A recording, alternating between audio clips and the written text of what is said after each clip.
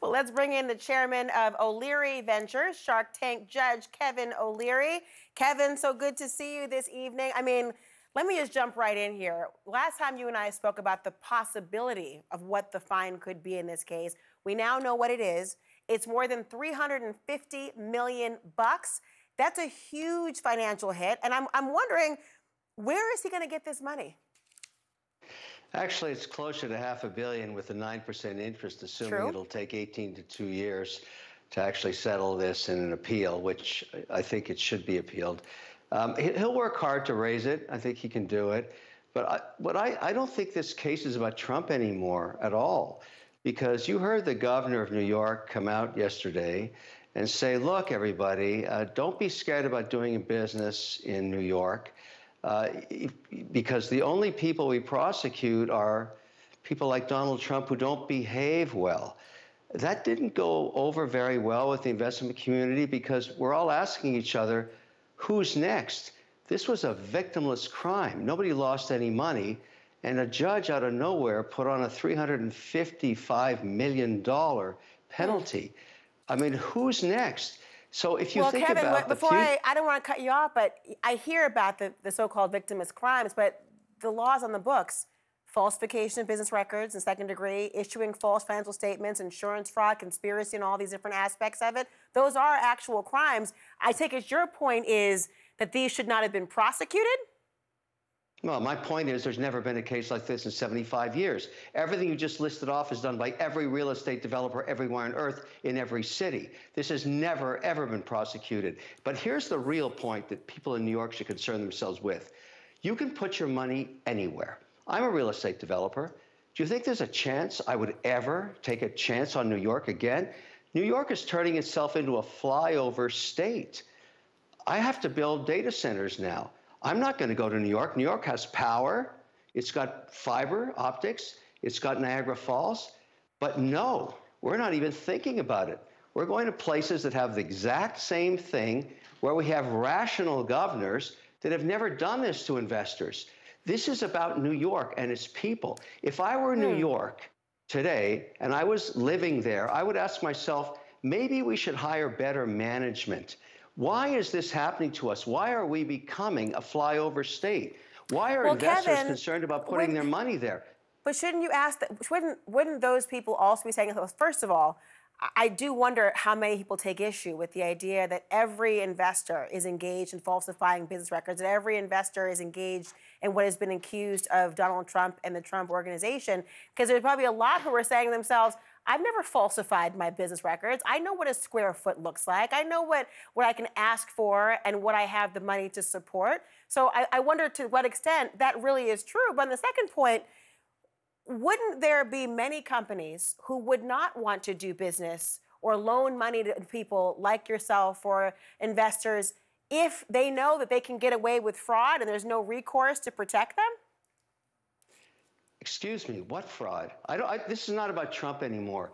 When you get a developer that builds a building and he says it's worth $400 million and he wants to borrow $200 million from a bank, which happens every day, everywhere on earth, including every American city, every developer is an entrepreneur. They shine the light on their building and they say it's worth 400. The bank does its own due diligence, as was done in this case, because they're very good at it. The banks are very good, and they say, no, it's worth 300. We're only going to loan you 150 million. That haggling has gone on for decades. That's how it works. And then in this case, even, the bank that was supposedly defrauded testified and said, we didn't lose anything. We want to do business with this guy again. We'd like to. But the judge said, no, no, no, no, no, no. Let's penalize this developer for $355 million. And if we're going to do that, let's penalize all the developers all across America. They've all done the same thing. All of them should go to jail, and we should stop building buildings. That's what the message is from New York. Even the governor herself is concerned about what this looks like to investors all around the world. It's not just U.S. domestic. All around the world, people are talking about what happened here. You really think people want to invest money in New York after this? How about we go somewhere else?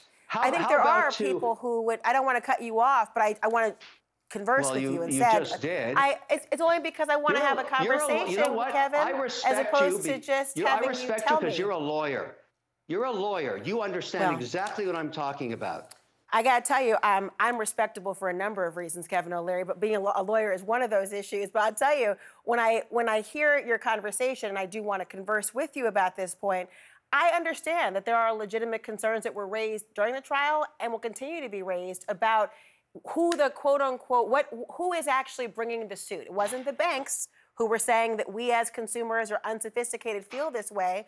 But Letitia James, the Attorney General, and I know you want to expand beyond Trump, has suggested, well, it's about making the playing field level for those who are not the major and billionaire investors, but for those who are supposed to put business records out there, want to get a loan, the idea of making sure that they have to have the same true statements included as those who have a lot more money. Is there any weight to that for you? Well, I ask you, who lost money? And I'll make it even clearer. You and I, we're developing a data center together. And I say to you, we can go to New York, where this just happened. It's your money now. You're now an investor, and you're taking risk. You're an entrepreneur with me, right beside me. We're together on the deal.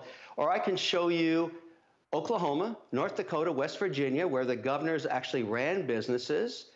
Let's go there, where this never happened before. They have power. They have permits. They've got legislation that's supportive of entrepreneurship. Why would we go to New York? Why take the risk? My only point is, did we just diminish the great state of New York and the great people of New York? And shouldn't they ask for better management so they don't become a flyover state? Remember, New York has the highest taxes in the country, the worst regulatory environment, and it's incredibly mismanaged. And I'm pointing out now, on top of that, you get this insanity. A victimless crime, and forget about Trump. It's not about Trump. I don't care about Trump in this. I care about America, and I care about entrepreneurship, and I care about democracy and the fairness. The judicial system is now being criticized. People are asking themselves, the bar of New York, is this judge rational to charge $355 million in a case where no one lost any money? Is that good for the people of New York? Shouldn't the people of New York wake up to this and say, what's happening to us? Why is this becoming so perverse? Why are we the focus of this injustice? And I had nothing to do with Trump. I'm not supporting Trump. I'm supporting American entrepreneurship. And New York is slowly becoming the #1 loser state in America. I'm sorry, that's what's happening. Well, that's news to the city that doesn't sleep, but I'll tell you what, the governor has said that legitimate business operations have nothing to worry about. I, as an attorney, am looking at this issue, wondering what the appeals process will look like, because they're going to delve into that very topic that you have raised. They're going to talk about perhaps the novelty of this being, as you described, not brought on behalf of, unsophisticated consumers who may have been duped, but decisions made by loan entities who wanted to engage in business with this particular organization. That'll be really important. Go ahead, put your hand up.